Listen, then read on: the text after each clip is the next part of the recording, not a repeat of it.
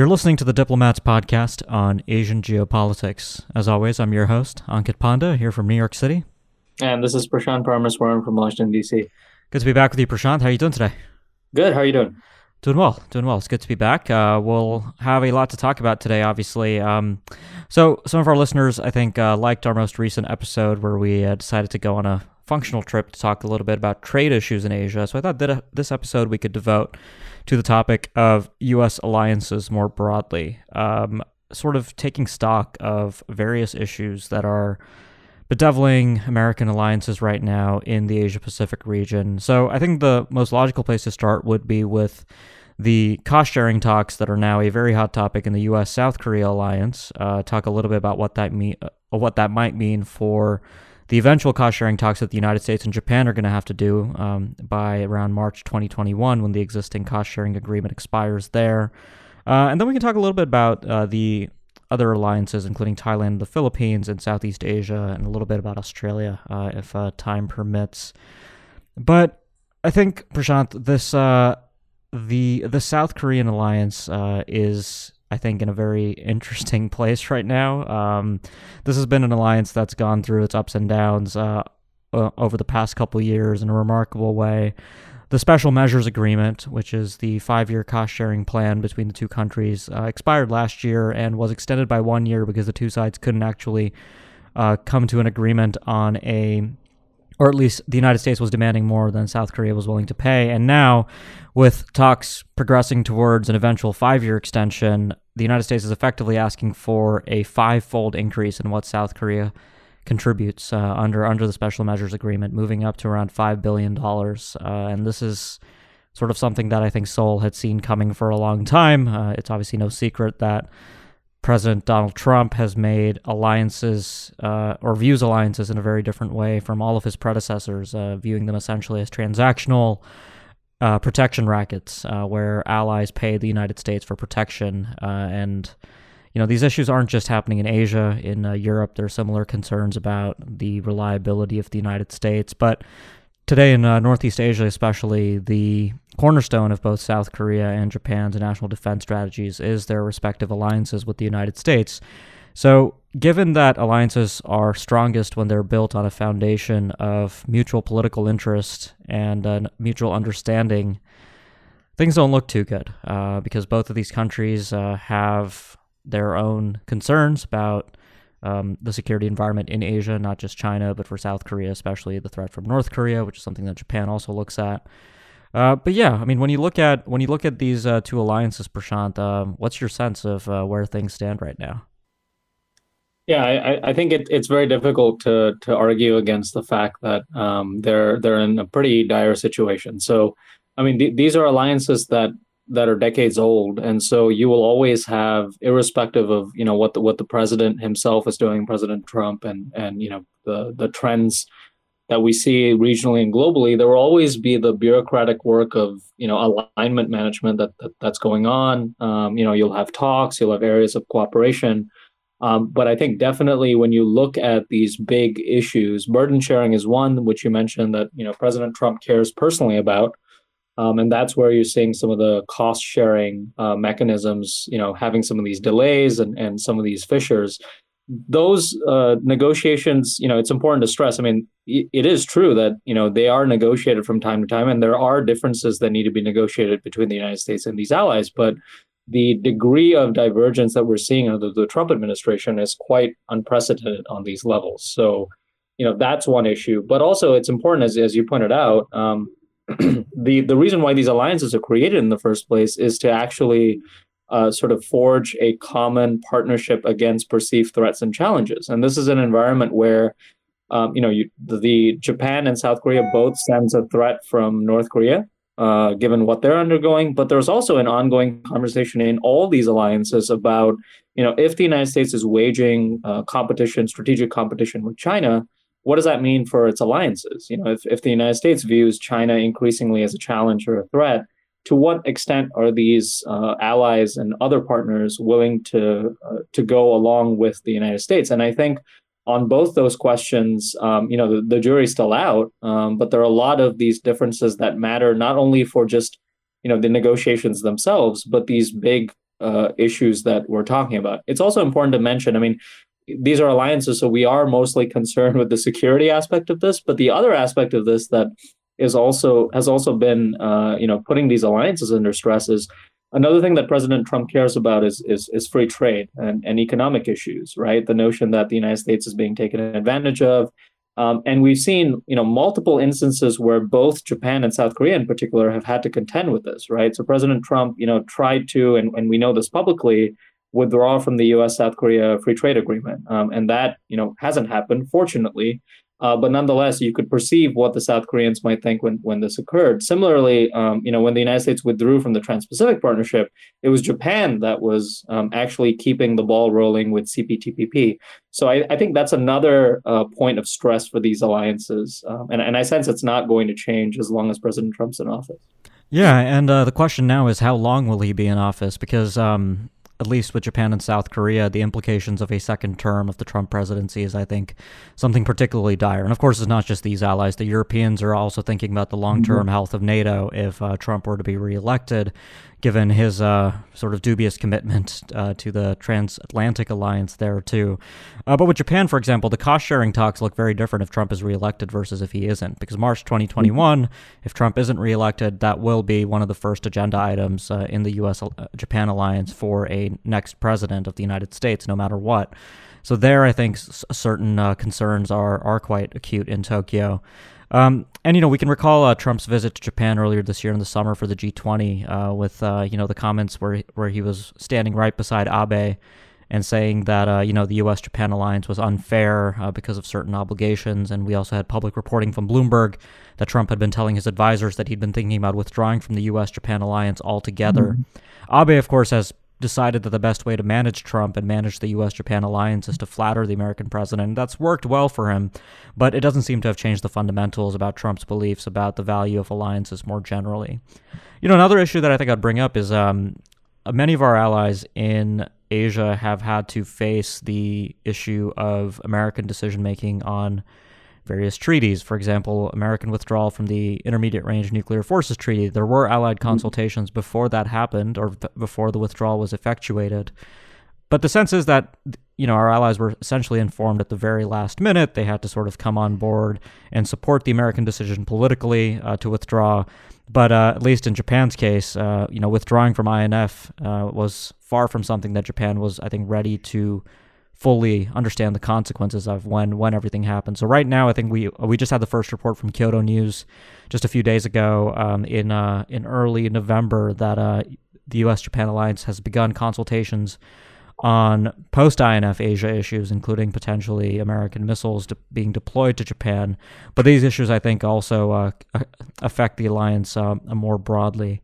So I think for Japan, I think there's a lot of serious questions here too. For South Korea, I mean, the domestic politics of alliance management, I think, are starting to look quite interesting because obviously South Korean progressives are more critical of the alliance and the value of the alliance than conservatives are generally. But now with the United States asking for what looks like an extortionary amount, $5 billion for a single year, that I think is likely to take the alliance into a direction where both sides of the political spectrum in South Korea oppose or view the alliance through more skeptical terms.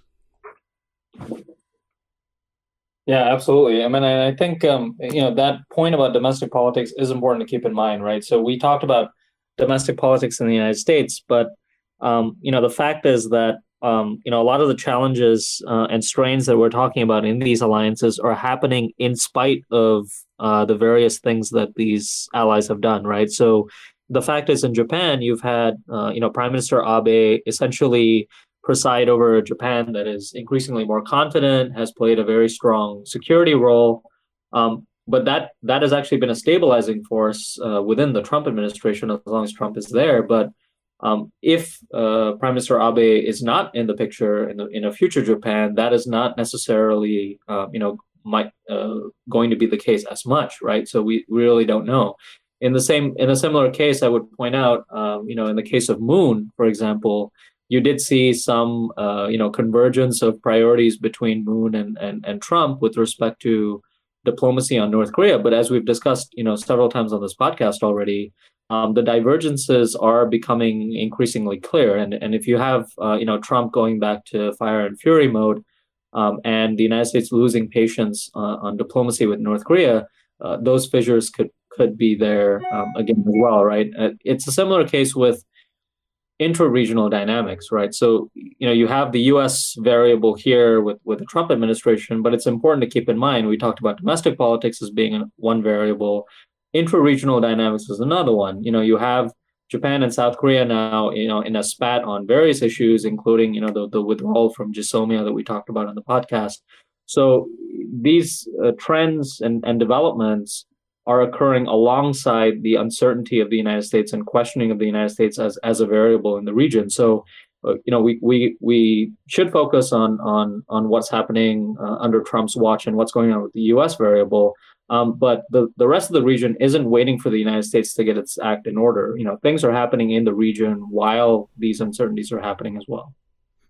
Okay. Yeah, I think that's absolutely right. But to move on a little bit, it's not just Japan and South Korea that we have to talk about on this episode. But tell us a little bit about the state of American alliances in Southeast Asia, specifically the Philippines and Thailand. The Philippines, of course, we discussed on the podcast earlier this year when Mike Pompeo delivered new assurances about the scope of the Mutual Defense Treaty, clarifying some long-held ambiguities that Manila welcomed effectively. But where have things gone since then? I think they're pretty much in the same place, which is, with respect to both Thailand and the Philippines, what we've seen is a pattern where, we've seen an improved trajectory relative to where the Obama administration left off, ironically, because when the Obama administration left office, both Thailand and the Philippines were in a little bit of a state of flux, because Thailand, we had seen that sort of coup in 2014 that led the United States to have to restrict some forms of security assistance. And in the Philippines, we had, President Duterte come into office and question the entire notion of the alliance. And so when President Trump came into office, actually, the fact that you had President Obama gone had the opportunity for a reset on both of these alliances. And I think the Trump administration, to its credit, has done a relatively good job in terms of managing the security aspect of those alliances. So we've seen, as you mentioned, the MDT treaty clarification, which is, a historic development for the U.S.-Philippine alliance in general, right, historically. So that is a gain. And in Thailand, you've seen an improved trajectory for that relationship too. A lot of defense ties being normalized, a lot of arms sales purchases going through.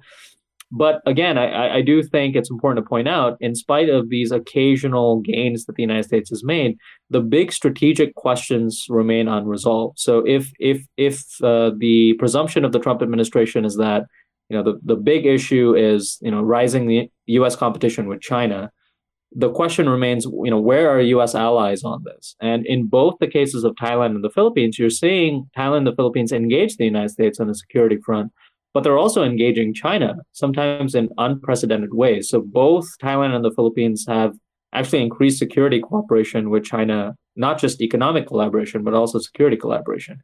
And I'm not so sure even today whether, these two countries would be, willing to be enlisted in some sort of coalition against China in any way, particularly under this administration. So you're seeing a lot of cooperation on some issues like the South China Sea and this notion of the Indo-Pacific in general. But I still think this big question about, what is the major threat and challenge that we're countering and what role these allies are playing, still a big question for both of these Southeast Asian allies. Sure. Yeah, no, that sounds right. There's also the other issue, we've been talking about this a lot on the podcast recently, which is the difference between Trump and how Trump perceives various geopolitical issues in Asia versus his administration's strategic documents, including the Indo-Pacific Strategy, the National Security Strategy, National Defense Strategy.